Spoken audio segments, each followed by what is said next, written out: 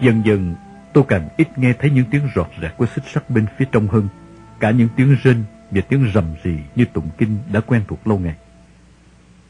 Đến ngày thứ 7 tuần đó, sau khi nhận cơm và nước, tôi quen lệ như mọi lần, chờ nghe điệp khúc của điệu nhạc cho tù ăn trỗi lên.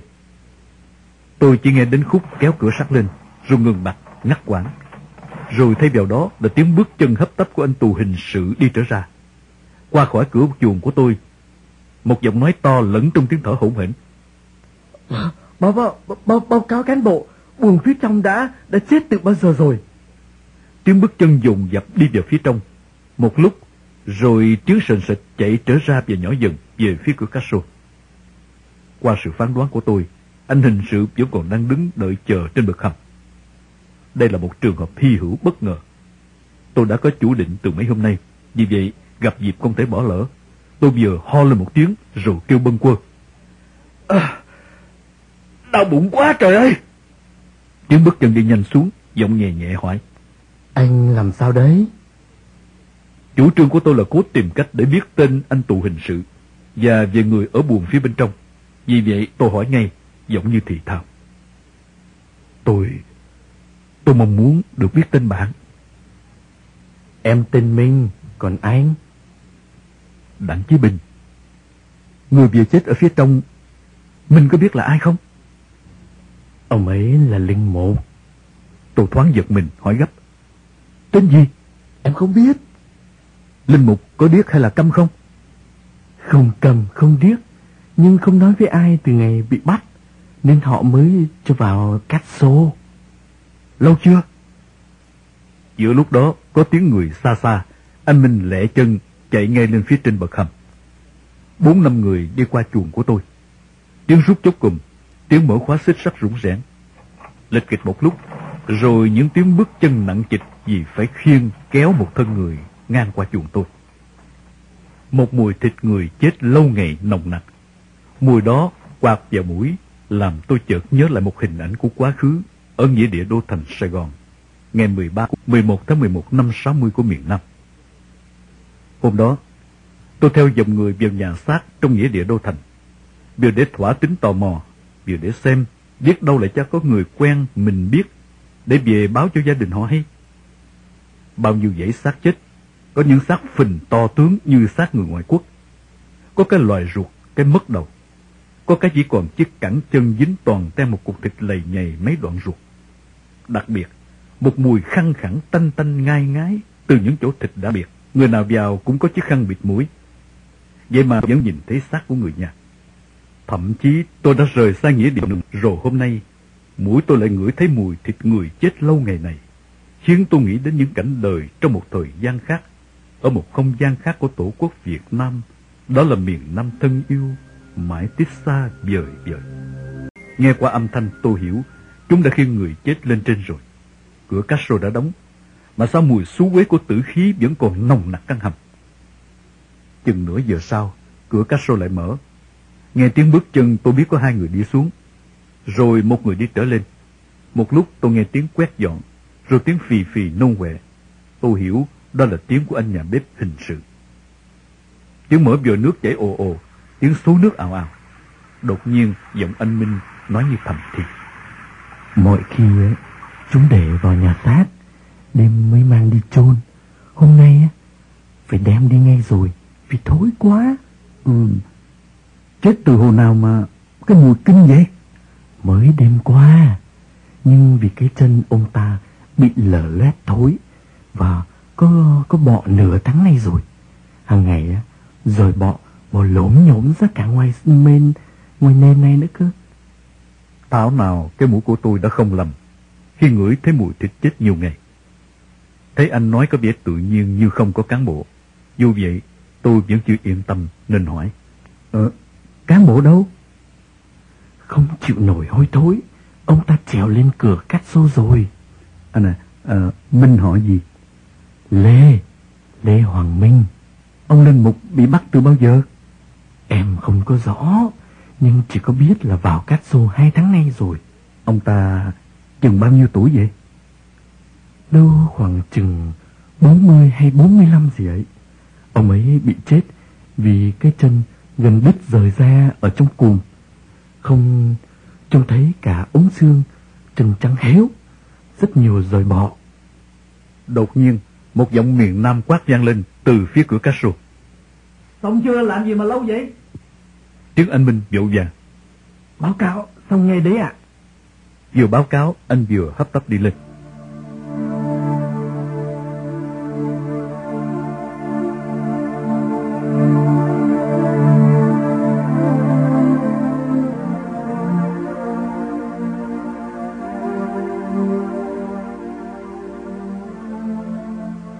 Cửa castro đóng rồi.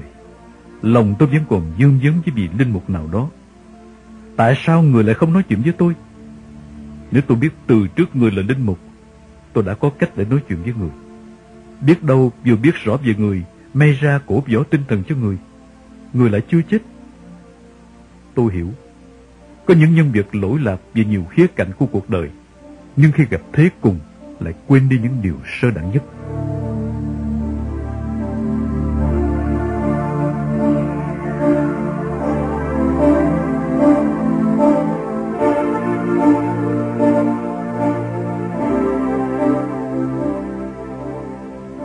Đêm hôm đó, tôi tự dưng cũng cảm thấy sợ người mấy lần, vì dưới nhà mồ bây giờ chỉ còn một mình tôi.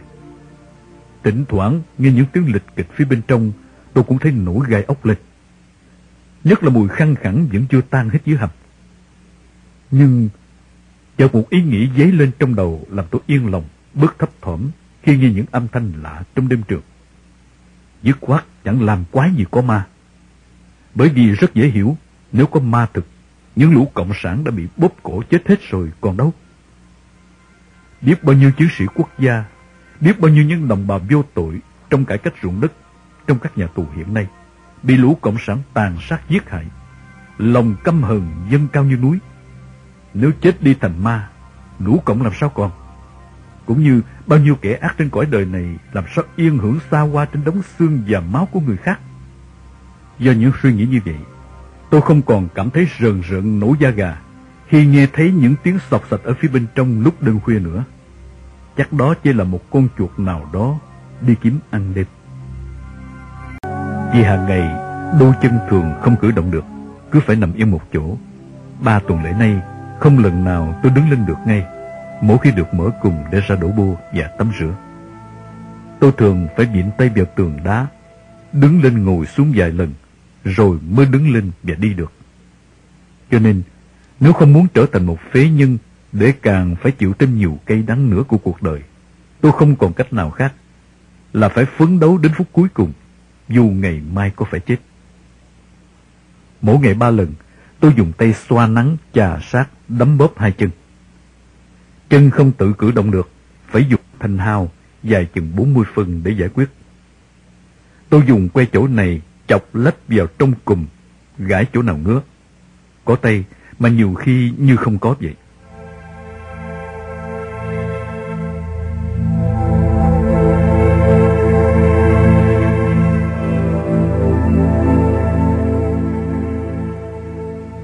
Tôi nằm miên man nghĩ ngợi. Thật là may, hồng phúc cơ duyên thế nào tôi lại gặp được anh Minh đã hết lòng giúp đỡ. Mỗi ngày thêm gần nửa suất cơm như vậy, chẳng khác nào như được tiếp máu. Tuy vì vật chất nó chỉ đáp ứng nhỏ mọn, nhưng vì tinh thần lại là cả một sự tiếp cứu lớn lao. Nó đã nâng cao tinh thần của tôi lên, để khỏi phải chìm nhiễm trong lò nấu xác của lũ quỷ đỏ thèm khát thịt người.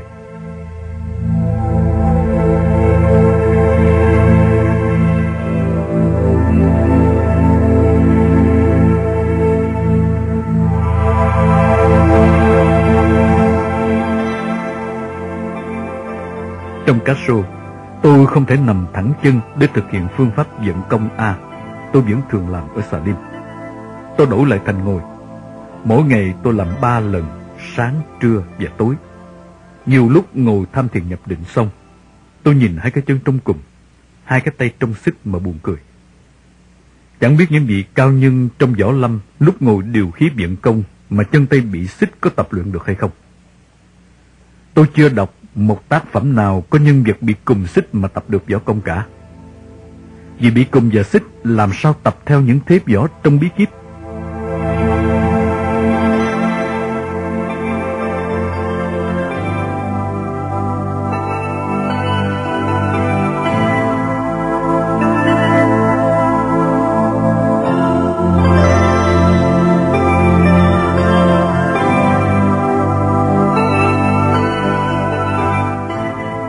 Hôm nay là ngày thứ 34 ở Castro.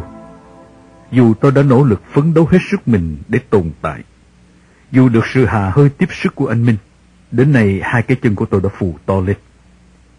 Phù này khác hẳn với cước bị lạnh trước đây. Phù bây giờ một phần là do thiếu chất dinh dưỡng lâu ngày, nhưng phần chính là do hai cái chân không cử động được, hầu như ngày nào cũng như ngày nào cứ đặt yên một chỗ. Nhìn đôi bàn chân sưng phù, tôi thật nản lòng. Bao nhiêu công tập luyện từ hôm vào nhà hầm đều trôi cuốn theo dòng nước lũ. Một điều khác làm tôi nản hơn là người đưa cơm hôm nay lại không phải là anh Minh nữa, mà là một anh hình sự khác, có đôi mắt rất ngờ nghệch, chậm chạp. Tôi băn khoăn nóng ruột, muốn hỏi người đưa cơm mới này về anh Minh, nhưng phần vì thái độ của anh như vô tình, lơ đãng và lạnh lùng, như một cái máy cử động vậy. Phần khác, những tên công an thường theo sát, đứng ngay bên cạnh nhìn và sai anh hình sự làm, nên tôi không làm sao thực hiện được ý định đó. Có thể vì anh hình sự này mới, công an phải chỉ bảo và thử thách. Cũng có thể vì Castro bây giờ chỉ còn một mình tôi, và tôi lại cố gắng giữ gìn vệ sinh tốt, cho nên Castro đã đỡ hôi thối hơn. Những lúc tắm rửa, tôi miệt mài nài nỉ thêm từng xô nước để dụ chỗ nằm. Tên cán bộ nào cũng vào đứng sát chuồng của tôi khi cho ăn cơm. Không còn cảnh bịt mồm nhổ nước bọt như mọi khi. Ngẫm chuyện đời, tôi thấy là bất kể chuyện gì, việc gì cũng đều có hai mặt mâu thuẫn, đối kháng nhau, lợi và hại. Chỉ có tỷ lệ mức độ chênh lệch nhiều hay ít. Sự việc lợi nhất cũng có cái hại của nó. Ngược lại, điều xấu hại nhất cũng có cái lợi của nó. Tôi cố giữ vệ sinh cho nhà hầm đỡ hôi thối, như vậy là lợi cho sức khỏe, rất đáng làm, nhưng bị điều bất lợi như trình bày ở trên. Vì vậy, nếu xét một việc mà chưa thấy nhân mặt mâu thuẫn, là vì ta chưa mổ xẻ phân tích kỹ mà thôi. Bây giờ, nắm cơm hàng ngày lại nhỏ như trước khi có sự giúp đỡ của anh Minh, nghĩa là chỉ được khoảng 2 bát cơm con. Tôi đợi mãi, rồi cũng tới ngày thứ 2, ngày tắm rửa. Hôm nay lại là lão Kim già trực. Từ sau ngày tôi đánh lừa y để tự tử, hãy nhìn thấy tôi đâu là lão lại quát mắt lên giận dữ. Câu chuyện đã 5-6 tháng rồi, và cũng đã 3-4 tháng nay tôi không gặp lão. Vì vậy, khi cúi đầu vào quát, bảo tôi đưa tay cho lão mở khóa xích, nhìn thấy tôi mắt lão chớp chớp, sau gọng kính trắng vẻ hơi ngỡ ngàng. Tôi hiểu là lão còn căm ghét tôi nhiều, cho nên tôi cố tránh không nhìn lão.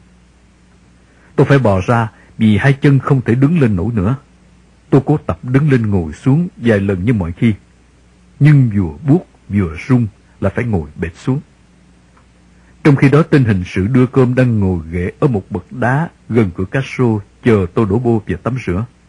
Đột nhiên lão già Kim hỏi tôi: Anh ở Castro bao nhiêu ngày rồi? Báo cáo cụ, hôm nay là ngày thứ 42 ạ. Tôi trả lời trong hơi thở hổn hển vì mệt. Qua thái độ và cách lão hỏi tôi thấy hình như lão không ghét tôi nhiều lắm. Nhìn tôi bò ra phía vòi nước một cách vất vả vì phải mang theo cái bô phân và nước tiểu. Tự nhiên lão mắng tôi một câu: Anh như con thú ấy, có chịu nằm yên đâu.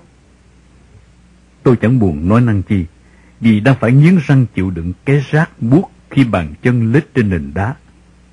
Tôi cứ phải nhấc cái bô đặt một chỗ với sức dương tối đa, rồi lại bò, cứ như vậy cho đến chỗ cống đổ phân. Tôi chỉ rửa ráy qua loa, rồi lại hì hục bò về chuồng. Như mọi khi, tôi ngồi húp và ăn bát canh rau muống trước, còn nắm cơm sẽ mang vào trong chuồng mới ăn. Nguyên tắc, một tuần chỉ được mở cùm và để đổ bô và tắm rửa trong 15 phút. Thế mà hôm nay, lão Kim để cho đến 30 phút. Từ đó tôi càng thấy bản chất của một con người hầu như không thể thay đổi được. Có chăng chỉ là sự che đậy bên ngoài, vì một lý do nào đó của cuộc sống mà thôi. Lúc khóa xích tay tôi, lão lại hỏi nữa: Lúc mà đưa anh vào Castro, cán bộ có tuyên bố bao nhiêu ngày không? Báo cáo cụ, không ạ. Vì không có dịp thuận tiện nào, nên điều cứ thắc mắc trong lòng tôi là tôi muốn hỏi anh bếp tù mới và anh Minh giờ ra sao, đã không thực hiện được.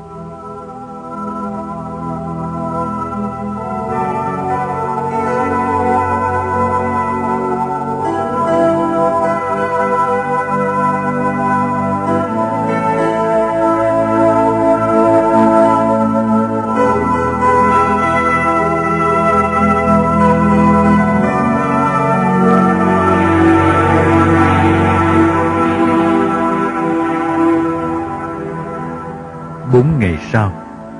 Và một buổi sáng thứ 6, tôi đang nằm băn khoăn về hai cái chân của mình. Tôi không còn cách nào để phấn đấu luyện tập nữa, đành chịu cho đôi chân đi đến chỗ có thể bị liệt. Nắm cơm quá ít, chỉ đủ để ăn không chết, chứ không còn sức để cử động tay chân.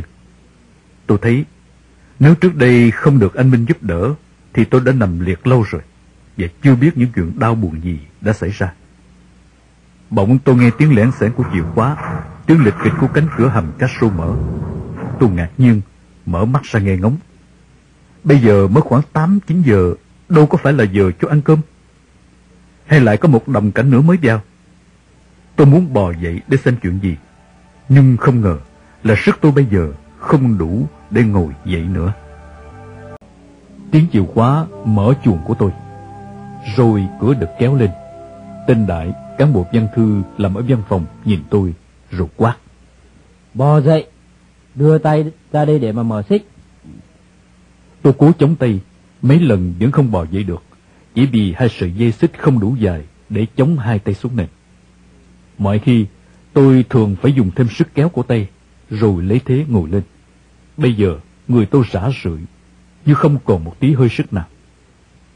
Thấy tôi xoay sở, cố gắng nhưng không thể ngồi dậy được. Tên Đại đành phải cúi vào để mở hai cái khóa ở đầu dây xích, rồi đi ra ngoài, rút chốt cụm. Hai tay được tự do, không phải mang sức nặng của sợi dây xích. Tôi chống tay bò dậy, thế mà cũng phải mấy lần mới ngồi lên được. Hai mắt tôi qua lên quay cuồng. Tôi phải như lấy gân cả hai tay mới nâng nổi cho cái cùm há mồm lên để lấy đôi chân ra. Đôi chân tôi bây giờ sưng húp lên cả mắt cá. Hai bàn chân to tướng với mấy khúc xương tông teo nhăn nhúm xám xịt, như hai chiếc đũa cắm vào hai củ khoai lang luộc. Tôi cố bò ra khỏi buồng. Y nhìn thân hình của tôi một lúc, rồi dịu giọng: Cho anh ra rửa giấy, rồi vào mà viết kiểm điểm. Vừa nói, Y vừa chỉ mấy tờ giấy, cái bút và lọ mực đang để trên bậc đá lối lên cửa hầm Castro. Thật là lạ lùng. Mắt của tôi nhìn ngay Y cũng không rõ nữa. Hình ảnh một tên mặc quần áo vàng, mồm đang quàng một cái khẩu trang màu trắng, trông cũng rất lờ mờ. Tôi lại càng lo sợ, không hiểu vì sao mắt mình lại như vậy. Phải chăng vì ở trong chỗ mờ tối quá lâu, gần 2 tháng trời, mắt luôn luôn phải điều tiết căng thẳng? Hay là vì mấy năm nay ăn uống đói khát và thiếu chất dinh dưỡng? Có lẽ vì cả hai lý do. Tôi nghiến răng kéo hai củ khoai lang luộc về chỗ vòi nước để rửa hai con mắt xem thế nào. Trời đã vào thu nên nước bắt đầu lạnh. Tôi vuốt dụi rửa hai con mắt, nhưng vẫn không thấy sáng hơn. Tôi bò lại chỗ để mấy tờ giấy và lọ mực. Đầu tiên tôi viết chữ Việt Nam Dân Chủ Cộng Hòa. Do cái tay quen viết theo tay, mắt tôi chỉ thấy những nét ngoằn ngoèo đen đen mờ mờ trên giấy trắng, không đọc rõ được nét chữ. Tôi quay lại Y: Thưa ông, tôi chẳng nhìn thấy chữ tôi viết gì cả. Y ngạc nhiên lại gần tôi để nhìn. Có thể Y thấy thái độ khổ tâm của tôi vì đôi mắt như vậy, nên Y bật cả hai cái đèn trong hầm Castro. Y lại trèo lên những bậc đá tới cửa hầm Castro, mở phanh to cho ánh sáng ở trên chiếu vào.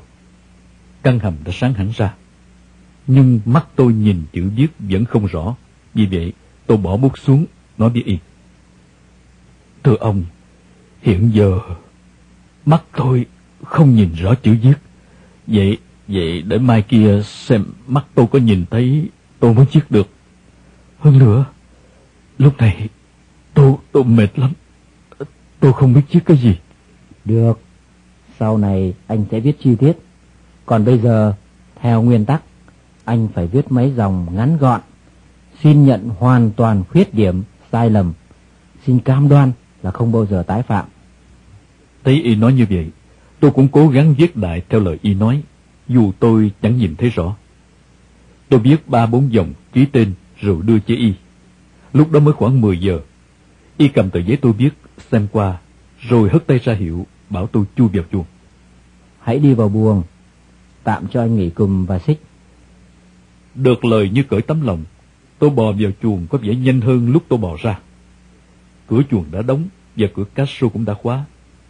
Tôi loay quay tìm thấy nằm ngửa gối đầu lên cùm sắt, giơ hai chân thẳng lên rồi co lại. Lúc đầu không được, tôi cố gắng vận hết sức đạp thẳng lên. Dần dần làm được. Mệt, tôi nghĩ, hết mệt tôi lại tiếp tục làm. Theo suy lý của tôi, hai cái chân bị phù toàn là nước ở bên trong, bây giờ giơ ngược lên nhiều lần, nước dần dần sẽ phải rút xuống cơ thể.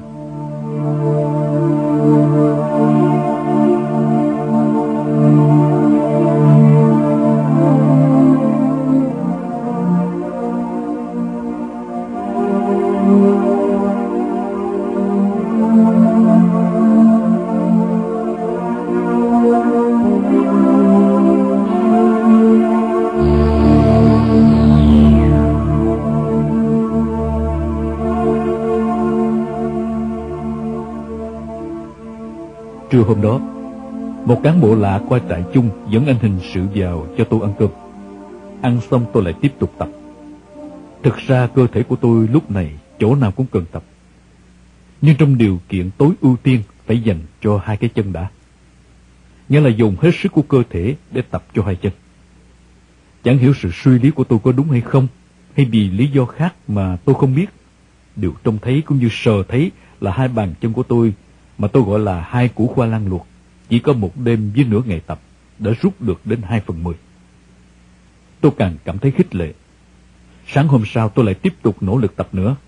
Nhất là đêm vừa rồi lại không bị cùm xích. Tôi cảm thấy tay chân tự do, thoải mái nhẹ tênh. Muốn để tay đâu, muốn để chân đâu thì để, tùy theo ý mình. Hỡi tự do, mi là thiên thần của loài người, nhưng không phải ai cũng được mi tới thăm.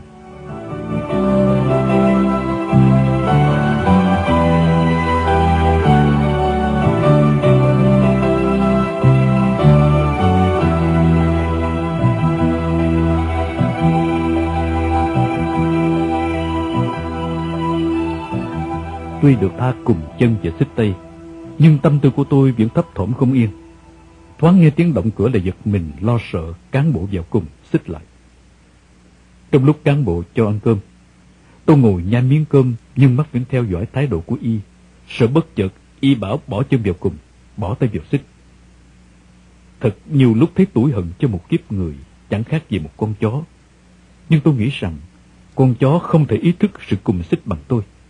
Nó làm sao cảm thấy tủi hận uất hờn dày bò cấu xé trái tim rướm máu bầm đen như tôi. Tạo hóa sinh ra loài người là sinh vật cao quý nhất, nhưng cũng là sinh vật đểu giả, nham hiểm, tàn ác nhất.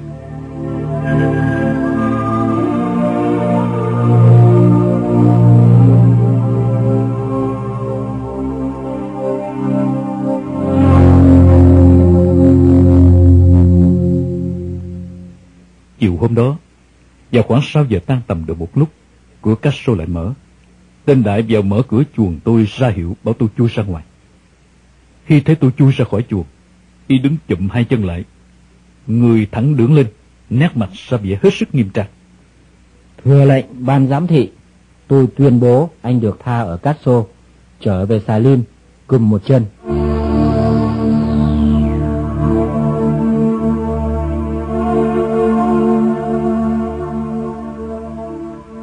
Nhìn y đứng cứng ngắc, hai mắt nhìn thẳng lên cửa hầm Castro, hai môi miếm chặt, trông cả đẫn một cục to tướng.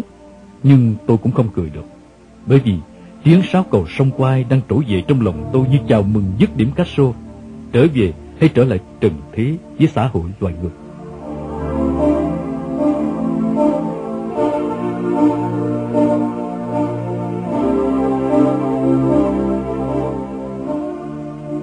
Sau khi tuyên bố xong, y ra hiệu tay cho tôi bò lên cửa Castro.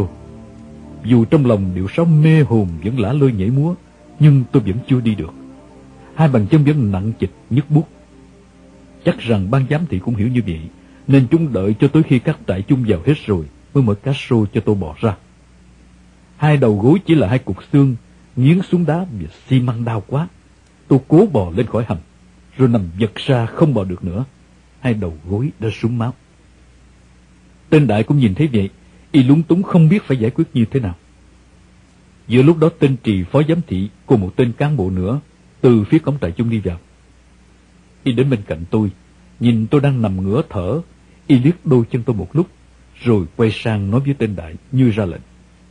Anh đi xuống dưới trại thờ, kêu một thằng lên mà cõng hắn về Salim. Tên Đại hấp tấp đi ngay. Tên Trì cứ nhìn đôi bàn chân của tôi, đầu y gật gật. Rồi nhìn tôi, môi trên y nhếch cong lên để lộ mấy cái răng hô đầy cáu ghét ra ngoài. Chà, anh chịu đựng tốt hè. Tôi im lặng như không nghe y nói gì. Trong khi đó, tên Đại và một anh tù từ phía nhà bếp đi lên. Khi tới cạnh tôi, tên Đại nói với anh tù như quát, tay chỉ về phía cuối sân. Cõng tên này về phía kia. Anh tù chắc là hình sự, chừng 30 tuổi, mập lùn, da bánh mật, mặc chiếc quần đùi nâu đã vá 2 miếng ở mông, với chiếc áo trại nhiều vết dầu mỡ đen xì. Anh cố ý nương nhẹ, đỡ 2 tay cho tôi ngồi dậy, rồi nâng tôi đứng lên, nghiêng vai nói nhẹ, giọng miền Nam đã pha Bắc. Anh ôm cổ tôi. Anh cõng tôi đi trước, tên Đại cầm chùm chìa khóa lẻn xẻn theo sau.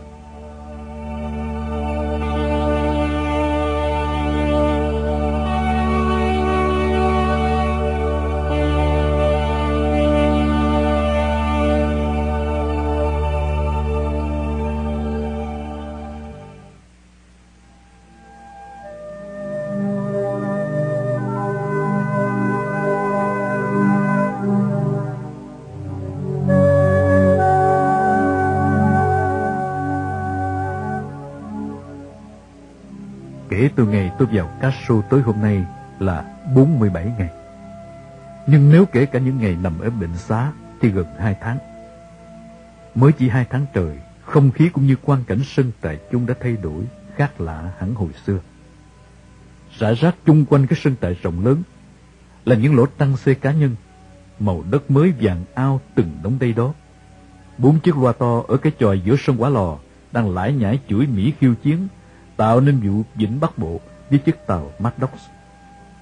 Những bài nói chuyện cũng như những thông cáo của những tên lãnh đạo miền Bắc khích lệ cổ võ hô hào quân cũng như dân miền Bắc chuẩn bị chiến tranh. Nào là các quân binh chủng tăng cường luyện tập, bố trí công sự hầm hố, chuẩn bị nhiều phương án tác chiến, đề cao cảnh giác, sẵn sàng chiến đấu trong mọi tình huống, vân vân. Nào là động viên người và của chuẩn bị cho chiến tranh lớn. Nào là ra lệnh và hô hào quần chúng nhân dân Hà Nội, các trường học, bệnh viện, mọi cơ sở sản xuất không cần thiết cho chiến đấu đều phải di tản, sơ tán khỏi Hà Nội, vân vân. Lúc này máy bay Mỹ đã bắn phá thị xã Đồng Hới và Hòn Ghê. Không khí sôi nổi và căng thẳng của chiến tranh tràn ứ khung trời Hà Nội.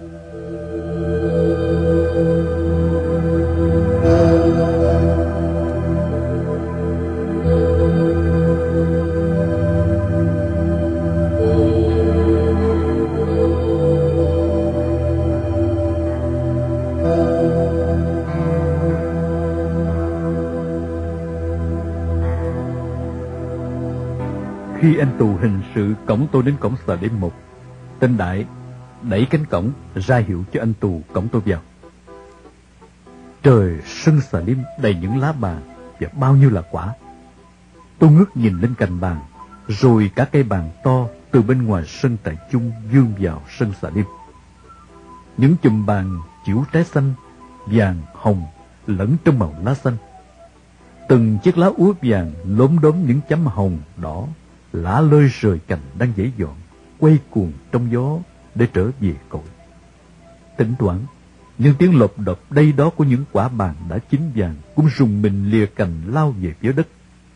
Tất cả tạo thành một bức tranh đầy màu sắc của trời thu.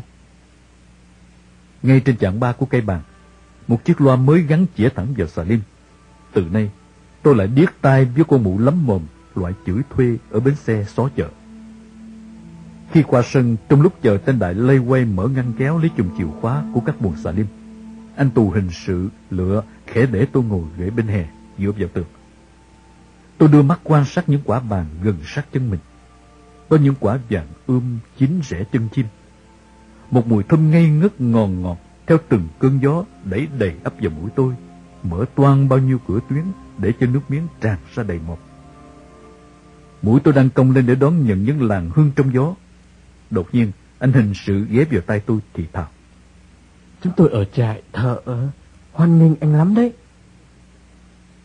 Tôi chỉ kịp quay lại mỉm cười và tươi ánh mắt nhìn anh, như nói với anh lòng thiện cảm của tôi. Vì tên Đại đã đứng lên, ra hiệu cho anh tù hình sự cõng tôi vào buồng. Thật là lạ lùng. Thấy nó đưa vào gần tới buồng 6, tôi tưởng là nó phải cho tôi về buồng cũ. Trong đó vẫn còn một số đồ lặt vặt của tôi, nhưng lại là buồng 5, ngay buồng bên cạnh. Khi anh hình sự cõng tôi lách vào cửa, đặt tôi lên sàn xi măng ở một bên, tên Đại cũng vào buồng ra hiệu cho anh hình sự ra ngoài. Tôi liền báo cáo ngay. Thưa ông, trước khi vào cá sô, tôi có chiếc chiếu và một bộ quần áo trại cũ, giỏ ba lô, cùng một số thứ lặt vặt còn để ở ngoài buồng số 6. Đề nghị ông cho tôi xin lại lấy cái dùng. Y nhìn tôi ngần ngừ một lúc, rồi sang bên buồng số 6 mở cửa. Y sai anh hình sự ôm hết các thứ của tôi sang. Trông thấy những món đồ cũ, thật tôi thấy nở từng khúc ruột. Vừa là những đồ kỷ niệm, giữa bao nhiêu công trình, lại vừa còn cái chì mật nữa. Trong khi tôi mừng rỡ, lúi húi vơ gọn những đồ anh hình sự mang sang, tên Đại ra rút chốt cùng. Tôi tự hiểu nên lê dần xuống phía cái cùng, nâng miếng sắt nửa trên của cái cùng cho há ra, rồi tôi phải dùng tay nâng chân để vào. Vì chân bị phù nên lỗ cùng vừa khít, thật là chặt. Tôi rất lo lắng. Một đoạn dài 8 phân là sắt kín áp sát vào da chân. Ở Xà Lim đã nhiều người bị thối chân chỉ vì chân to cùng chặt. Thối chân ở trong này làm gì có thuốc chữa, tất nhiên chân ấy phải hỏng, vì trở thành sâu quản.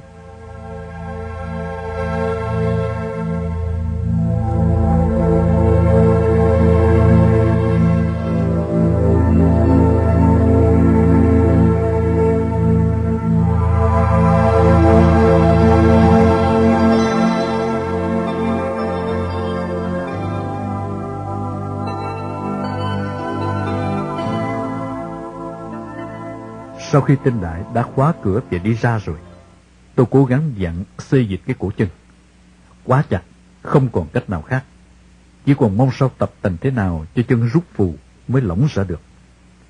Tôi dõi mắt nhìn sang cái cùm phía sàn bên kia. Với ước lượng của mắt, tôi thấy 2 lỗ cùm bên ấy hình như có nhỉnh hơn. Ngày mai tôi sẽ lựa lời báo cáo với tên chiến trực Xà Lim, xin cùm sang bên ấy. Lại còn tên chiến nữa. Không biết sự việc xảy ra do tôi, bây giờ nó có căm hận ghét tôi hay không. Điều này phải đợi sáng mai mới biết. Tôi chợt nhớ anh căn buồng 12, đối diện với buồng 5 của tôi hiện giờ. Rồi 2 cô gái buồng số 9 nữa. Chắc rằng họ chẳng biết gì về tôi. Họ chỉ biết tự nhiên tôi đi mất. Có thể họ cho là tôi đã được ra trại chung hoặc đi trại trung ương rồi. Chứ làm sao họ hiểu được nổi là vừa qua tôi đã làm một cú động trời, và đến nay gần chết lại trở về đây. Tôi nằm chờ 2-3 tiếng đồng hồ. Xà Lim vẫn yên ắng khác thường. Tôi cảm thấy như đổi thay hết sau gần 2 tháng tôi rời xa.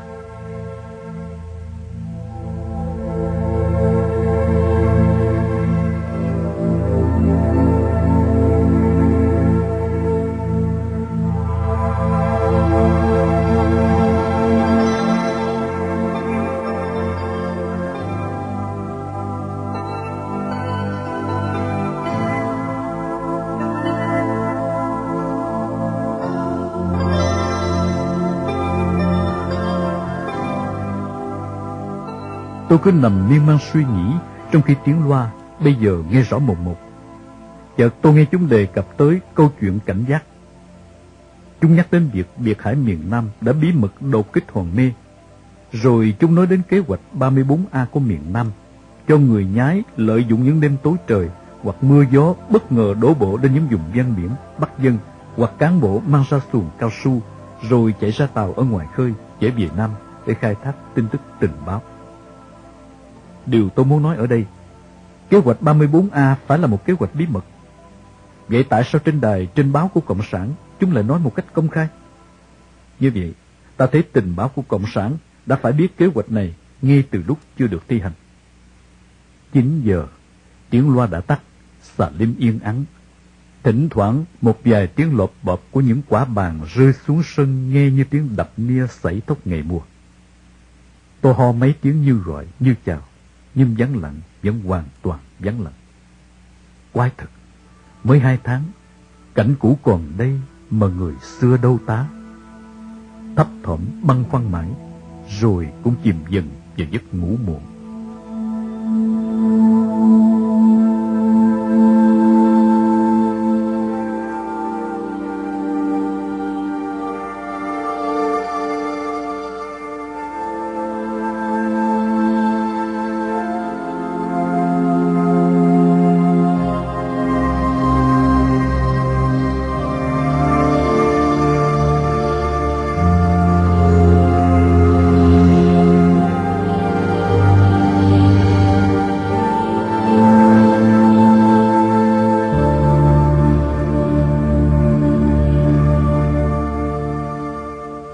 Sáng hôm sau, chưa mở mắt, tiếng đài đã léo nhéo.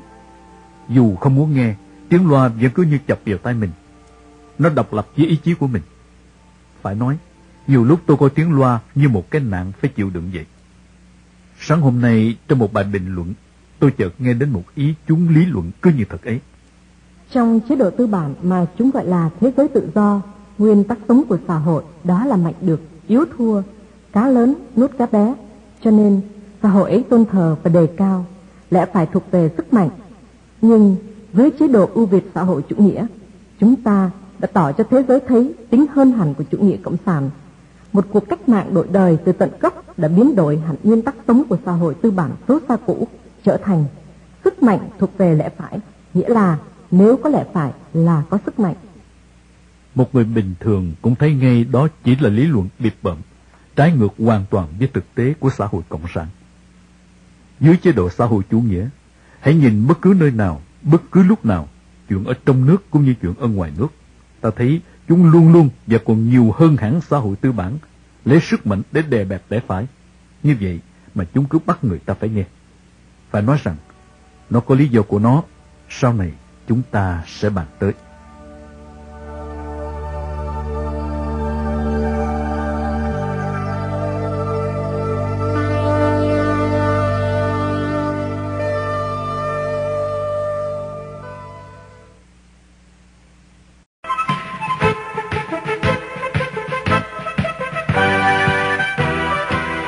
Sau đây kính mời quý thính giả theo dõi tiếp Thiên Hồi Ký Thép Đen của Đặng Chí Bình dưới tiêu đề Tin tức hay tuyên truyền bịp bợm.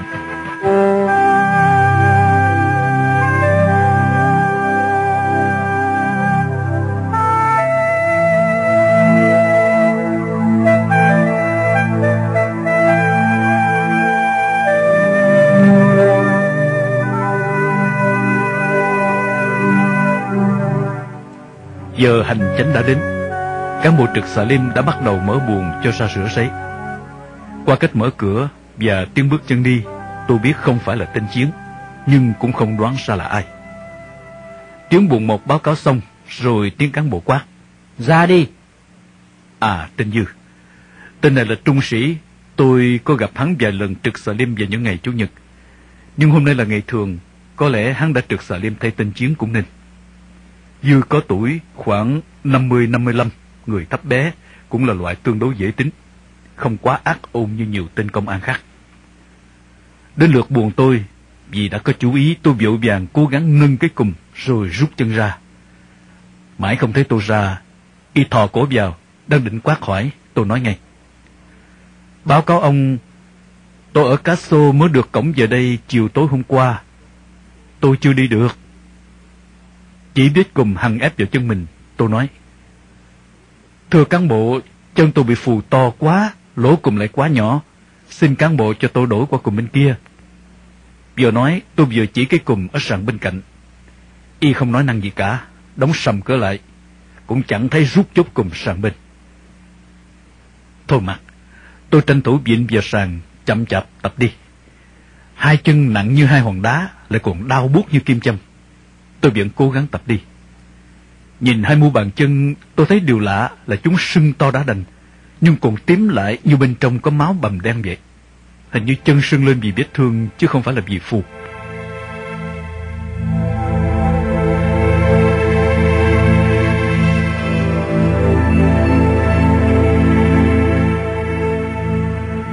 Các buồng khác ra đổ bộ vào đều bị cùm ngay. Vậy mà buồng tôi không đi rửa, lại chưa bị cùm. Tôi thấy thái độ của y như vậy tôi càng hy vọng sẽ được đổi cùng. Nghe loáng thoáng buồng 14 bị kiết lỵ ra máu, báo cáo xin thuốc từ mấy hôm trước. Bữa nay y tá mới vào, tôi liền báo cáo ầm lên. Báo cáo ông Dư, chân tôi buốt lắm, xin ông báo y tá cho xin thuốc. Tiếng chân đi vào rõ dần, rồi cửa con xoạch mở. Anh báo cáo cái gì? Làm ầm lên thế? Thưa ông, chân tôi tím lại buốt quá, xin y tá cho chút thuốc. Chờ đấy. Cửa sổ nhỏ đóng rồi. Bây giờ tôi mới để ý, thoáng thấy một chiếc lon 3 sao nằm trên một vạch trắng, trên một miếng dạ đỏ nhỏ hình bình hành, gắn ở về cổ áo còn mới nguyên. Tôi lại nhớ đến Tình Đại cũng chiếc lon mới toanh. Như vậy, dịp mồng 2 tháng 9 vừa rồi, ngành công an lại cho lên lon. Thời chiến có nhiều tình huống mới. Tụi lãnh đạo Bộ Chính trị phải mua chuột phỉnh phờ tụi cán bộ cấp thấp hạ tầng. Có thể vì mới được lên thượng sĩ nên tin dư lại càng dễ tính hơn. Mỗi tháng cũng thêm được 10 đồng.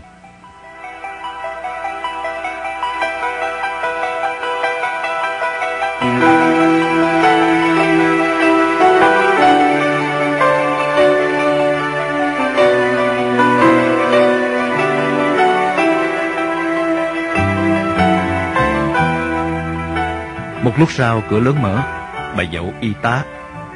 Tôi hơi ngạc nhiên khi thấy bà ta dạo này gầy hẳn đi, da sạm lại, trong tay chân bà ta như con chảo chàng, trắng nhợt nhợt. Trong khi đó ngược lại, bà ta cũng mở to mắt nhìn bộ xương của tôi. Chắc hẳn bà ta cũng chẳng lạ gì chuyện trốn tù của tôi hơn 2 tháng trước.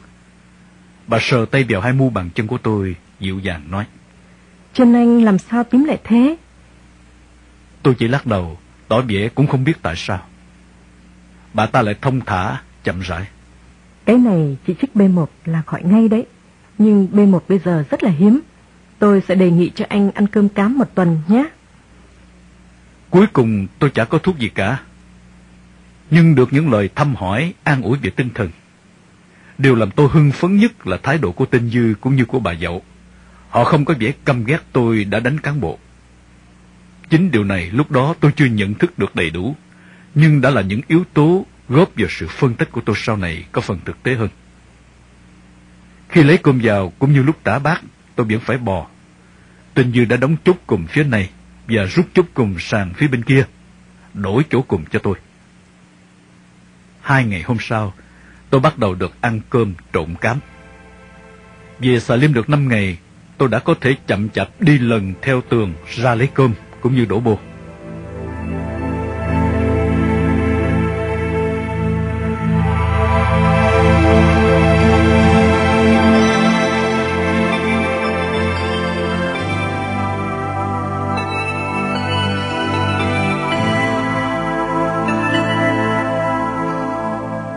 Sau một tuần ăn cơm cám và phần khác do sự nỗ lực tập luyện hàng ngày, chân tôi đã bớt trông thấy. Mỗi ngày mỗi rút nhỏ lại. Đến bây giờ tôi đã đi lại được. Cuộc sống lại trở về phong thái của hơn 3 tháng trước đây. Như vậy có thể nói rằng việc quyết định trốn tù của tôi đã đúng như tôi đã nhận định. Nếu không được, tôi cũng không mất mát gì cả. Chợt cái lưỡi đẩy đưa vào khoảng trống ở hàm dưới, tôi thầm nghĩ, cũng có mất 3 cái răng và một vết sẹo kỷ niệm ở nơi tâm tích. Đến hôm nay tôi đã nhận biết là 2 cô gái ở buồng số 9 không còn ở đó nữa. Thay vào đó bây giờ là một tù nhân nam. Tiếng cười điên rồ của buồng số 10 cũng đã hết. Không biết anh ta chuyển đi đâu, tình trạng của anh ta sau khi tôi đi diễn tiến như thế nào. Anh Nguyễn Văn Căn bị kết án tử hình, đã ký đơn xin ân xá với tên cáo hồ. Tôi biết đây chỉ là một hình thức chánh trị để bịp bợm. Một cái khung sơn phết lòe loẹt đủ hình thức dân chủ, nhân dân, chấp pháp, tòa án nhân dân, viện kiểm sát nhân dân, quốc hội, công tố viện, luật sư xin ân xá chủ tịch nhà nước, vân vân. Tất cả chỉ là để che đậy cái lò nấu xác, một cái lò sát sinh không hơn không kém ở bên trong. Tuy tôi chưa dám kết luận, nhưng nếu tôi đoán không lầm thì anh Căn đã bị xử rồi, nhất là khi tình hình đang biến đổi sang thời chiến. Nhưng sự trong xạ lim đã thay đổi hết, ngay cả cán bộ trực xạ lim cũng là những tên cán bộ khác rồi. Chỉ 2 tháng đi Castro mà thay đổi nhiều thế.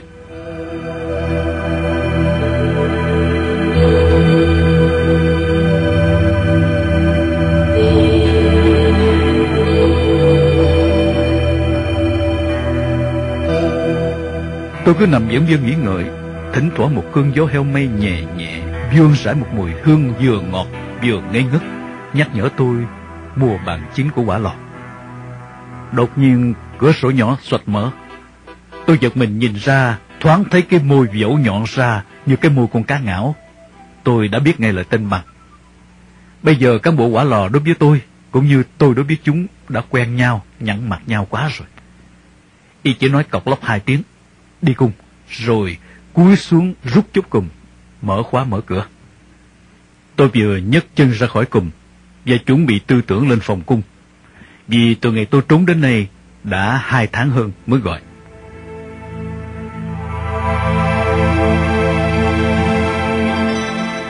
Ra tới hè, trời, sân xà lim, bàn chín rơi từng đống.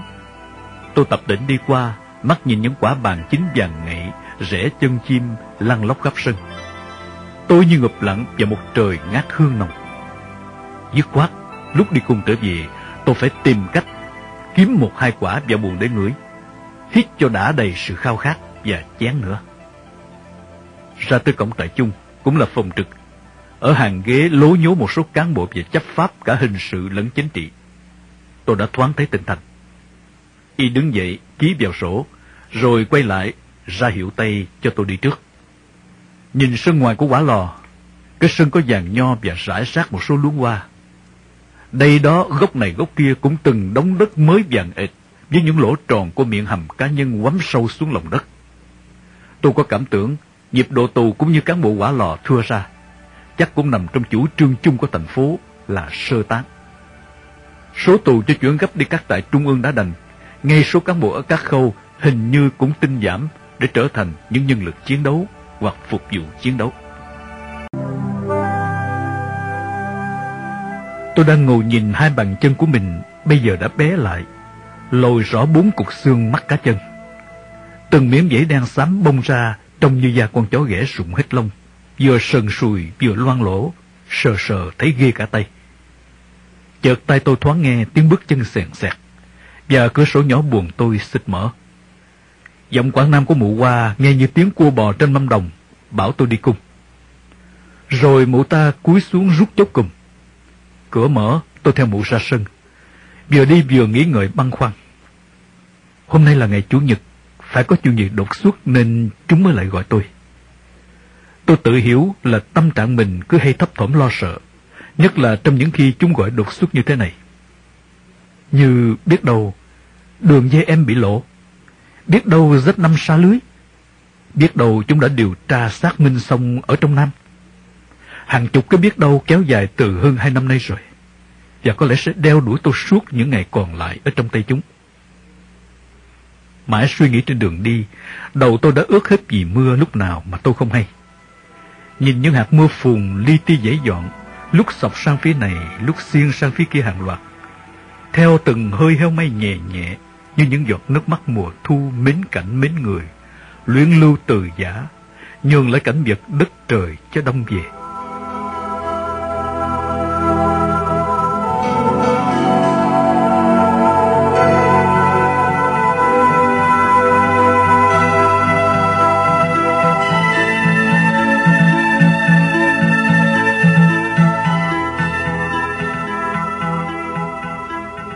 Ra tới phòng trực, tôi thấy Tinh Thành duy nhất ngồi đợi tôi.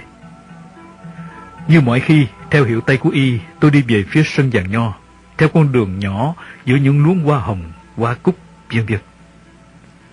Trời mưa bay bay, không khí lạnh lạnh. Những bông hồng nhung đung đưa lắc lư, những hạt mưa nho nhỏ động lại trên những cánh hoa như những hạt xoàn trắng to nhỏ dính trên nền nhung đỏ thắm. Một làn hương thoang thoảng nhẹ nhẹ dương dương gợi cho tôi một ý tưởng. Tại sao quả lò là một trại giam, nơi cùm kẹp xiềng xích đêm ngày chỉ toàn những tiếng rên la thảm khốc đắng cay tràn lối của kiếp tù đầy, lại có những luống hoa đủ loại như vậy? Phải chăng chúng dùng hoa để làm vơi dịu nỗi thương đau của những kiếp người cùng khổ? Hay là như lẽ thông thường của người đời, những cái gì xấu xa thì lại được bọc bằng những vải bóc cao sang đắt tiền? Vật càng xấu, vải bọc cần phải đẹp.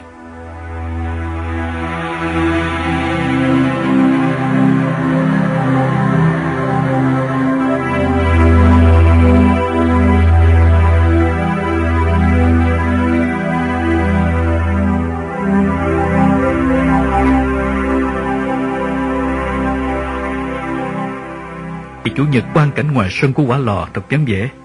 Nhưng khi vào phòng cung, tôi thấy lố nhố 6-7 người. Tôi ngạc nhiên vì thấy mấy người lạ quắc, lại có cả mấy ảnh. Chỉ có tên Thành và Đặng là chấp pháp mà tôi đã quen mặt. Còn 4-5 người kia chắc là ở nơi khác đến, tôi chưa hề thấy mặt bao giờ. Những người lạ mặt ngồi ở sau một cái ghế dài, mặt lạnh lùng, với những cặp mắt gườm gườm soi mói. Tên Thành chỉ ghế tôi ngồi, rồi y vừa mở một gói giấy trên bàn, vừa nói: Hôm nay anh phải diễn lại tất cả những thái độ, cử chỉ, động tác hôm anh trốn tù. Y đưa cho tôi 2 củ khoai lang luộc và nói: Bây giờ anh hãy ăn tạm 2 củ khoai rồi bắt đầu. À, ra thế, bây giờ tôi mới hiểu. Nhưng tôi cũng không ngờ chúng đặt vấn đề quan trọng thế. Có lẽ chúng bắt tôi diễn lại cảnh trốn, để vừa làm tài liệu buộc tội sau này, vừa làm tài liệu rút kinh nghiệm cho chúng. Sau đó tất cả các chi tiết trong vụ đào thoát bất thành tôi phải lần lượt diễn lại. Có một sự việc tôi buồn cười và nhớ nhất là khi đến chỗ tôi phải lấy thế dùng cú đòn chặt gáy, tên lạ mặt đóng vai Đỗ Đình Hạ chấp pháp cứ nhấp nhổm sợ sệt không yên, mắt lấm lét sợ tôi làm thật. Tôi buồn cười là vì nhìn lại thân hình mình, một người ốm tông teo khẳng khiu, so với y một tên khỏe mạnh đường đường một đấng nam nhi. Thế cho nên người ta chỉ sợ bóng sợ vía là nhiều. Nghe người ta đồn, nghe người ta nói lại, cứ tưởng như ghê gớm lắm. Sự thực nhiều sự việc không đến nỗi như họ tưởng đâu. Chúng nó chụp tôi rất nhiều kiểu ảnh, từ lúc đầu cho tới lúc tôi dẫn xe đạp ra khỏi cổng Quả Lò, biết cách đứng đợi, cách vào lấy thẻ, cách dẫn xe ra cổng, cách cười với tên công an võ trang đứng gác, cho tới khi gặp tên Lê, phó giám thị, và tên Điền, vân vân. Chúng không bắt tôi diễn lại cái cảnh khi tôi bị bắt lại, bị đánh đập tơi bời. Vậy mà cũng đến 12 giờ trưa mới xong. Chúng cho tôi về xà lim. Tôi vừa đi vừa nghĩ việc trình diễn như đóng kịch vừa rồi. Tuy là ngày Chủ nhật, tụi công an võ trang đa số là tuổi 20 hay ngoài cũng ra theo dõi tôi diễn lại. Lợi dụng lúc diễn lại vai trò, mắt tôi vẫn không ngừng nhìn khắp đây đó để xem có cái gì khả dĩ đem về mài thành con dao nhỏ mà tôi đang cần không. Mãi đến lúc chúng nghỉ giải lao, tôi xin vào đi giải trong nhà xí của bọn công an võ trang. Tôi mới bẻ được đầu một miếng sắt sỉ, một chiều khoảng 2 phân và chiều kia gần 1 phân. Vậy là tôi đã có lại con dao tôi đã mất, cũng vui vui trong dạ.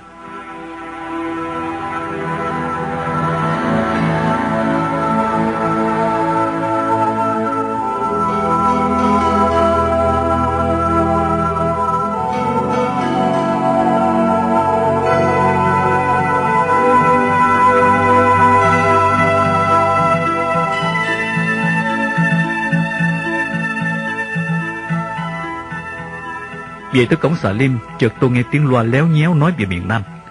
Nào là Nguyễn Văn Thiệu đang củng cố uy quyền, đưa phe cánh vào những khâu chủ chốt. Nào là sau khi lập đệ nhị Cộng hòa, kêu gào Mỹ tăng cường viện trợ để chống đỡ với tình hình càng ngày càng nghiêm trọng, vân vân. Tôi nghe, lòng vẫn lững lơ, mang mắt bâng khuâng như chiếc cửa của một căn nhà trên lưng đồi vắng. Một cánh cửa đóng hững hờ, còn một cánh mở. Cánh mở để nhìn thấy suy lý dựa trên những cơ sở thực tế của miền Nam, của miền Bắc, của phe Cộng sản và thế giới tự do. Ông Thiệu đâu phải là đối thủ của Cộng sản miền Bắc. Còn cánh đóng, dù hiểu như vậy, nhưng hãy đè chặt trong lòng, miễn bình luận. Vì ở trong một cái thế là nói ra càng tan rã lòng người, chỉ có cái lợi cho kẻ thù mà thôi.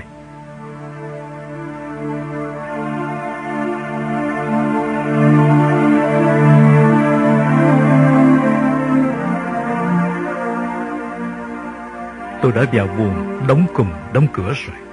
Lòng tôi vẫn nặng chịu những suy tư về đất nước, về cuộc đời. Tôi cứ nhắm mắt, mặc cho đầu óc mình bềnh bồng trôi nổi đó đây, suốt về miền Nam lại ra miền Bắc, lại chạy về miền Nam. Tôi nhìn toàn bộ khung cảnh xã hội miền Nam, tôi nhìn toàn bộ khung cảnh xã hội miền Bắc. Xã hội và con người có nhiều sự biệt, về một phía thật bao la phức tạp, muôn màu nghìn sắc, nhưng về phía khác cũng rất giản đơn. Nếu ai đó không bị mờ mắt vì địa vị, vì tiền bạc, nghĩa là không bị cái bả quyền lợi cá nhân che lấp mắt, đều nhìn thấy rõ rành rành. Muốn hiểu vấn đề xã hội, nhiều khi xét từ một tập thể, có khi từ một cá nhân, bởi vì có nhiều điều liên quan, tương tự, đôi khi giống nhau như khuôn đúc. Điều chính, cá nhân là một đơn vị. Một đơn vị không thể tách chẻ nhỏ hơn để xây dựng nên xã hội. Nhìn về xã hội miền Nam, nhìn về thế giới tự do, điều nổi bật nhất, cái gốc cổ thụ để sinh đẻ trăm nghìn cái khác, là đã để cho chủ nghĩa cá nhân lấn át tập thể, lấn át xã hội, lấn át dân tộc, tổ quốc. Đó là đầu nguồn để sinh sôi nảy nở ra ngàn đường trăm nhánh, đến nỗi nhiều khi người ta chỉ nhìn về một sự việc nào đó tưởng như hoàn toàn không có liên quan gì đến cái gốc là chủ nghĩa cá nhân lên cao. Nhưng nếu người ta chịu khó mày mò truy nguyên từ cái này sang cái kia, rồi đến cái nọ, cuối cùng về đến cái gốc của nó là chủ nghĩa cá nhân, nhiều người sẽ phải ngơ ngác giật mình. Vì vậy, nếu thấy một người lính không có tinh thần chiến đấu, một người công chức tham nhũng, thái độ cửa quyền, người dân lạnh lùng bàng quan, nhất là những người dân giàu có nhìn người thương binh lủi thủi lặt lè trên đường, đến cả người thanh niên trúng quân dịch, vân vân, đừng ngạc nhiên lắm. Chính đó là những cái quả của cá nhân, là chủ nghĩa cá nhân mà thôi. Từ cái gốc căn bản sai lầm đó, sai lầm này đẻ ra sai lầm khác, cứ như thế chất chồng. Xã hội đầy dẫy những hiện tượng tắc trách, thiếu trách nhiệm trong công tác, hời hợt, cưỡi ngựa xem qua đối với công việc mình phải làm.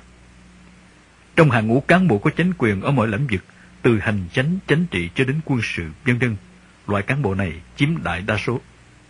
Những hiện tượng này chỉ biến mất khi người đứng đầu quốc gia thực lòng vì dân vì nước, lấy bản thân mình làm gương sáng, mang tâm hồn và khí lực ngày đêm xả thân lo lắng để có một đội ngũ cán bộ trung ương được đào tạo, thử thách nhiều công phu.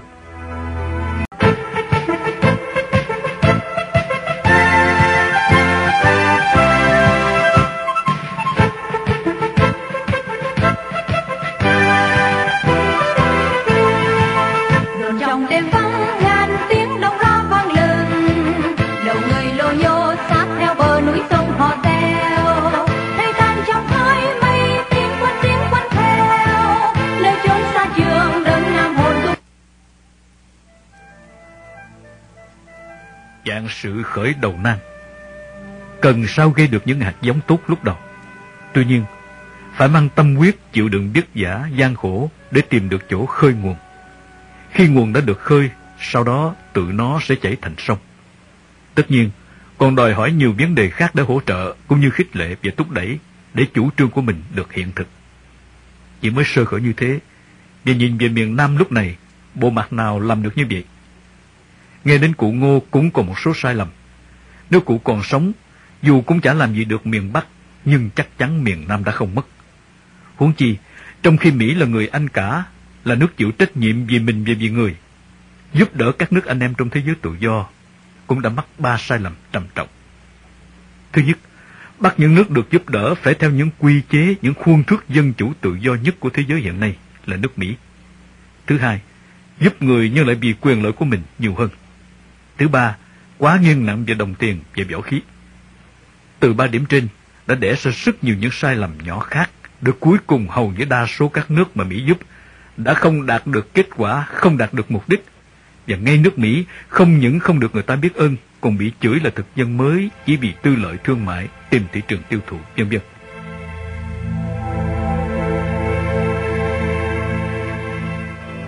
Sau đây ta khái niệm mổ xẻ phân tách từng điểm. Điểm thứ nhất, nói về nền tự do dân chủ thực sự trong thế giới loài người hiện nay. Không ai có thể phủ nhận được nước Mỹ là một trong những nước có nền dân chủ thực sự tiên tiến. Từ đó, ta thấy chế độ Cộng hòa Dân chủ của Mỹ là chế độ tiến bộ của loài người hiện nay.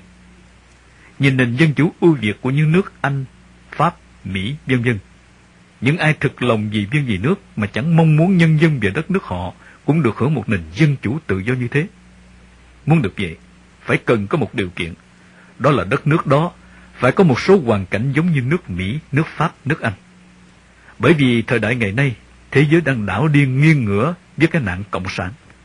Cộng sản tàn bạo, khát máu, nhưng lại che mắt thế giới bằng cách khoác lên những bộ mặt của Chúa Giêsu, của Phật Thích Ca, của Mohammed, vân vân, với những đôi mắt giả nhân giả nghĩa, từ bi ngấn lệ thương đồng bào, đồng loại.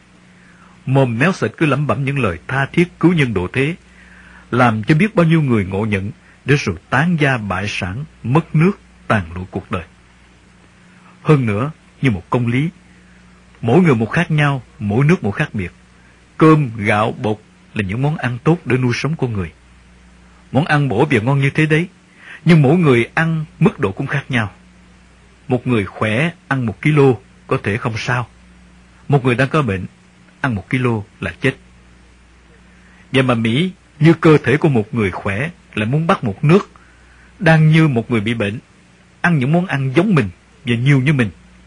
Rồi cứ bảo phải ăn đi, nó bổ lắm, nó dân chủ lắm, nó dân quyền lắm, vân vân. Thử hỏi, nước đó sẽ ăn làm sao được? Ăn thì chết. Không ăn, Mỹ bảo là phản dân chủ, là độc tài, là bướng. Nay đe cách giúp đỡ, mai đe cách viện trợ, vân vân. Còn nói về tự do dân quyền, để làm sáng tỏ vấn đề này một cách đơn giản, Khổng Phu Tử hơn 2.000 năm xưa đã nói mà không thí dụ, và thí dụ mà không đơn giản thì không sáng tỏ.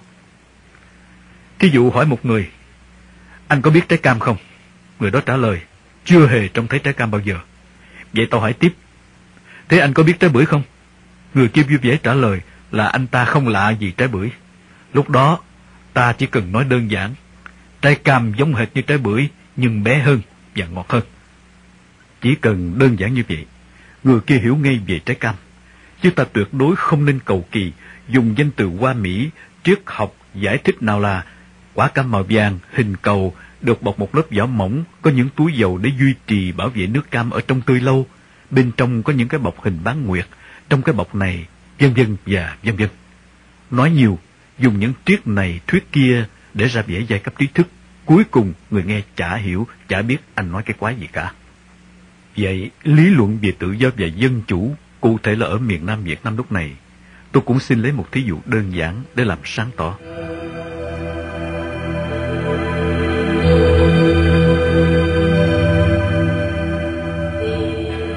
Ở cùng chung một căn nhà có 4 người là A, B, C và D. Lúc hòa bình không có chuyện gì cả, tình người về tình đồng bào thắm thiết, nào chào hỏi, nào hàng huyên, tay bắt mặt mừng rối rít mỗi khi gặp nhau. Mọi người tha hồ tự do. Anh này muốn đi chơi đâu mặc anh kia nấu nướng ăn gì cũng kệ. Anh khác ngủ đến 11-12 giờ trưa, đó là quyền của anh, vân vân. Mỗi người đều tự do làm theo ý mình.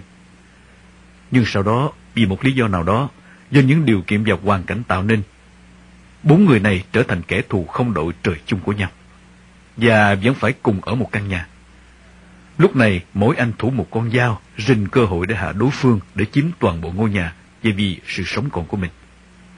Vậy lúc này, tình trạng sẽ ra sao?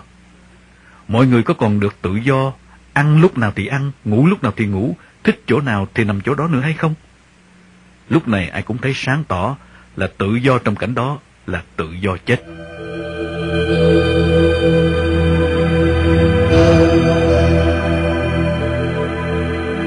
Căn nhà Việt Nam lúc này ra sao? Một nửa nhà là miền Bắc, Cộng sản đã chiếm đóng. Nửa còn lại là miền Nam, Cộng sản đã đặt được một bàn chân vững chãi là mặt trận giải phóng. Ngay trong chính quyền Sài Gòn cũng đầy dẫy những người của Cộng sản. Tóm lại, căn nhà Việt Nam giống hệt như căn nhà tôi vừa trình bày thí dụ ở trên. Bây giờ, ta tự do cho biểu tình, hội họp, đảng đối lập vân vân và vân vân như khuôn thước của xã hội Mỹ. Miền Nam sẽ ra sao?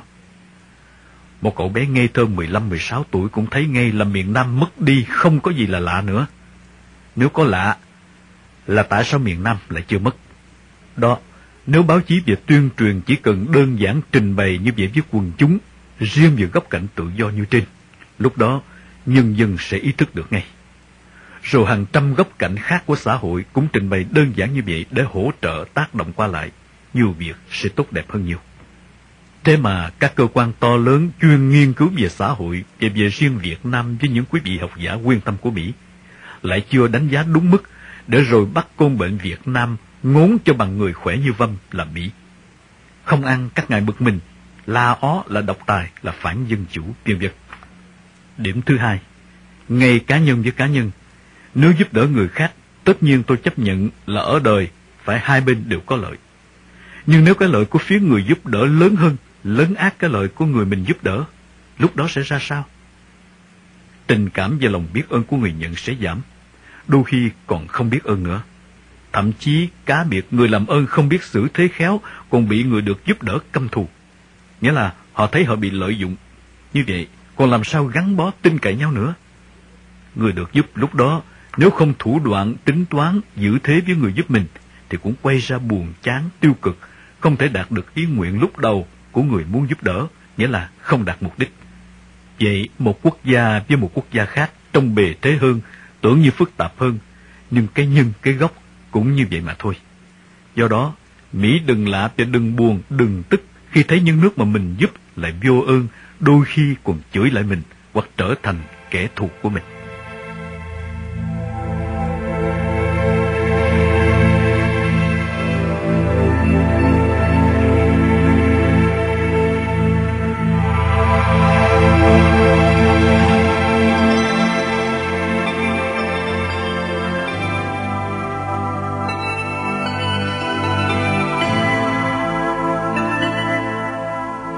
Điểm thứ ba, tôi thừa nhận trên cõi đời này có tiền mua tiên cũng được, nhưng với điều kiện là phải biết cách. Nếu không, rất nhiều khi đồng tiền không những không giải quyết được vấn đề, mà còn bị người lấy tiền nhận tiền cười chê người cho tiền nữa. Mỹ là người có nhiều tiền, chỉ thấy giá trị tuyệt đối của đồng tiền, chứ không thấy những khía cạnh phức tạp khác. Thí dụ, một người đang hì hục xây một căn nhà, vì nghèo nên thiếu thốn vật liệu. Anh ta cứ đầu tắt mặt tối, ngày cũng như đêm, mưa cũng như nắng, đem sức cần lao để xây dựng căn nhà. Nhưng thấy khó thành, hoặc không biết đến bao giờ mới hoàn thành nổi. Mỹ thấy vậy, mang tiền, mang vật liệu đến giúp.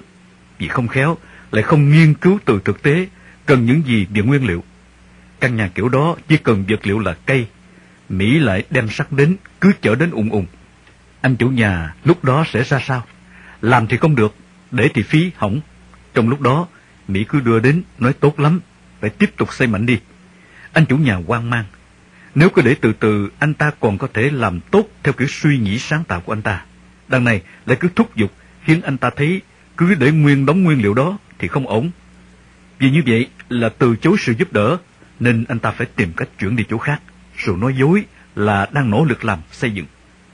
Anh ta lúc này không còn tập trung hết tinh thần về việc xây ngôi nhà, vì quá mệt mỏi tính toán trả lời sau về những vật liệu mà Mỹ đã giúp.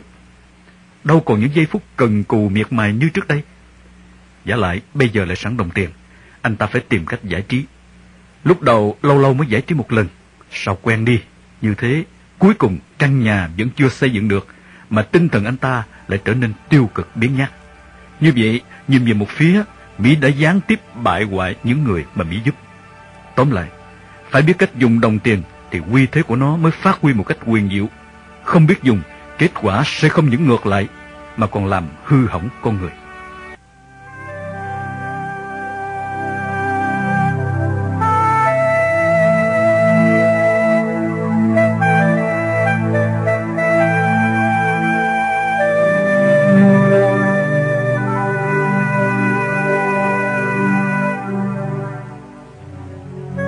Còn về võ khí, tôi nhớ lại những năm còn ở miền Nam.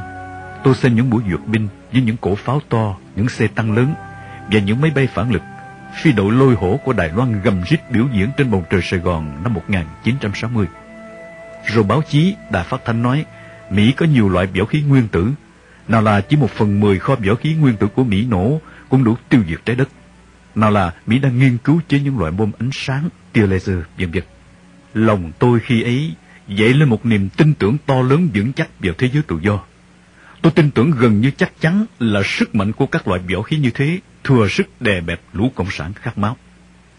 Nhưng bây giờ, khi đã đi vào thực tế, tôi có điều kiện để nhìn không những cả bốn mặt của một sự việc, mà còn nhìn được cả phía bên trong của sự việc đó.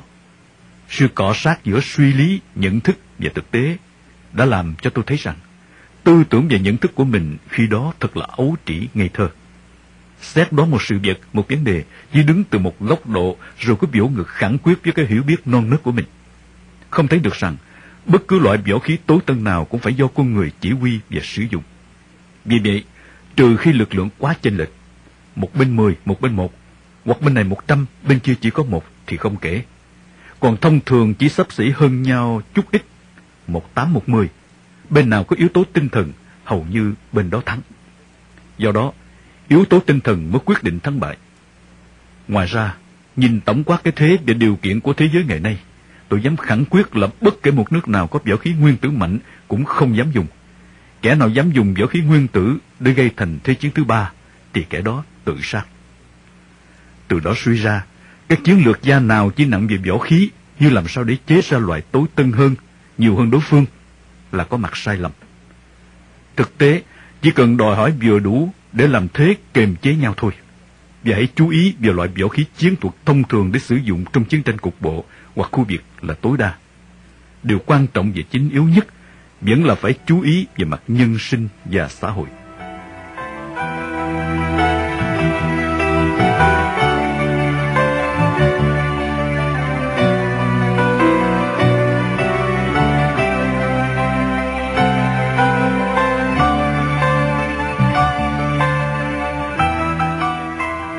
Như tôi đã trình bày ở trên, đây không phải là một tác phẩm tư tưởng lý luận nên không được phép dài dòng. Nhưng dựa trên những cơ sở biện chứng, tôi thấy Liên Xô dù có mạnh hơn Mỹ cũng không bao giờ dám đem quân sang đánh Mỹ hay Anh, Pháp cả. Đó là một điều chắc chắn, trừ phi Liên Xô không phải là nước cộng sản nữa. Kim chỉ nam của họ là dùng áp lực tối đa bên ngoài các vòng đai vết dầu nhiều chỗ loang làm đòn bẩy. Bẫy bên trong là người dân của nước đó đứng lên lật đổ chính quyền. Đôi khi cao nhất chỉ là dùng một nước cộng sản đàn em tiến hành chiến tranh cục bộ, đem quân sang một nước khác để giúp một bộ phận nhỏ người bản xứ đứng lên lật đổ chế độ đang cai trị mà chúng bảo là thối nát và chúng làm cách mạng, vân vân. Cứ như vậy, chúng tiến hành nhiều nơi trên thế giới cho tới khi màu đỏ đã loang lổ khắp địa cầu. Lúc đó có trời cũng không cứu nổi nước Mỹ khỏi tự nhiên thành cộng sản.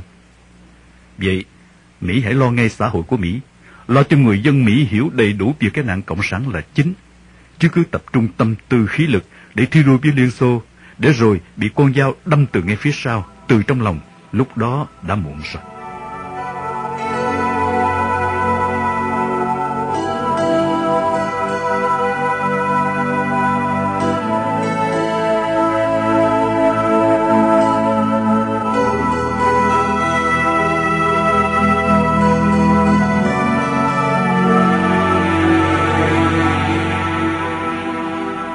Miên man chìm đắm trong mối tơ vò tư tưởng, bỗng nghe chốc cùng rút đánh xoạch một tiếng.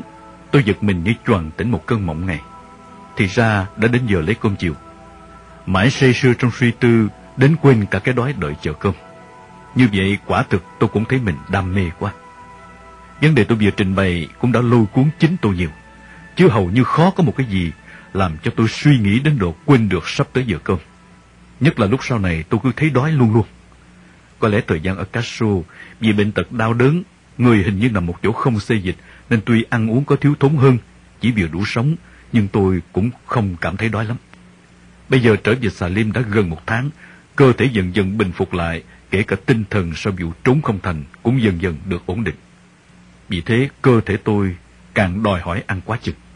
Đến cái độ chuyện cung kẹo, tin tức tình hình trên đài mỗi ngày mỗi diễn tiến gây cấn như Mỹ sắp đem quân chiến đấu về miền Nam, các phái đoàn quân sự của Mỹ đến miền Nam, các phái đoàn quân sự cao cấp của Liên Xô đến Hà Nội. Nói chung, tình hình đang càng ngày càng trở nên căng thẳng, hầu như tôi mặc kệ.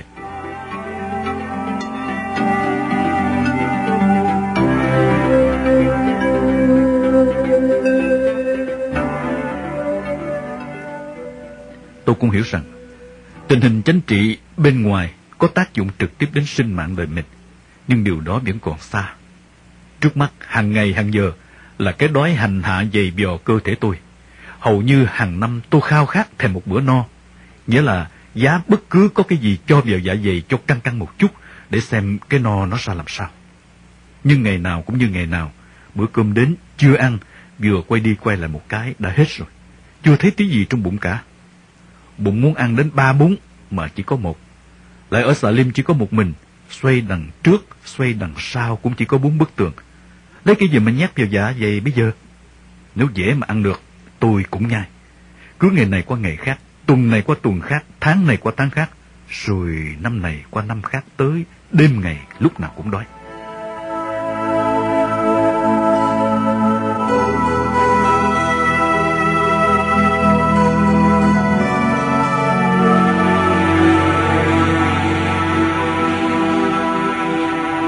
Một đêm không ngủ được vì đói, trằn trọc suy nghĩ, rồi khó khăn đẻ ra sáng kiến. Tôi tìm ra được một biện pháp để thưởng thức cái no cho nó sướng cái đời một cái. Thế là cả một dự tính, và tôi quyết tâm thực hiện. Tự nhiên trong dạ cũng thấy hưng phấn, đầy hy vọng, chờ cho tới bữa cơm sáng hôm sau. Vì có mục đích, nên tôi thấy cái đói hình như cũng đỡ cào cấu trong ruột. Khi lấy cơm vào, tôi đổ bát cơm ra một cái khăn. Cái khăn này làm bằng 2 miếng dẻ to trong nhà cầu. Tôi đã vò kỹ nước và khâu lại. Tôi nhúng tay vào gáo nước rồi hì hục thận trọng, nắm khăn chặt lại. Chỉ thỉnh thoảng có hạt nào vô tình rơi ra tôi mới cho phép mình ăn. Tôi túm lại, lấy một sợi chỉ, buộc rồi treo lên cái que nhỏ cắm ở lỗ đinh trên tường. Xong tôi quay lại húp hết bát canh, rồi chờ đem trả bát. Trả bát xong, lúc đó cũng phải 10 giờ rưỡi, 11 giờ. Khi quản giáo cùm xong tôi nằm xuống. Trước khi nằm, tôi ngồi nhìn nắm cơm treo lủng lẳng ở bờ tường trước mặt, như gửi gắm với nhiều hứa hẹn là chiều nay sẽ có một bữa căng bụng, sẽ được thấy cảm giác no ra làm sao.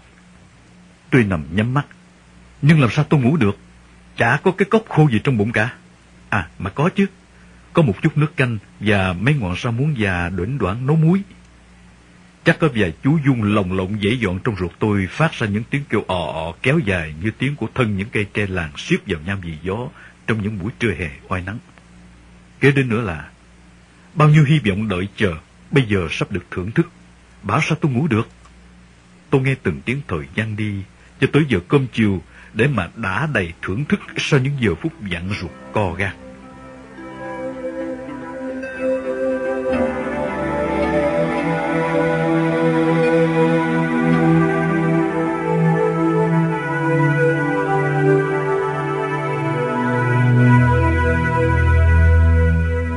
Chờ mãi, rồi giờ hạnh phúc ấy cũng phải đến. Phải nói, lúc ôm cái bô ra đổ, trên đường đi nhiều lúc qua mắt, chân tay lảo đảo như uống rượu say.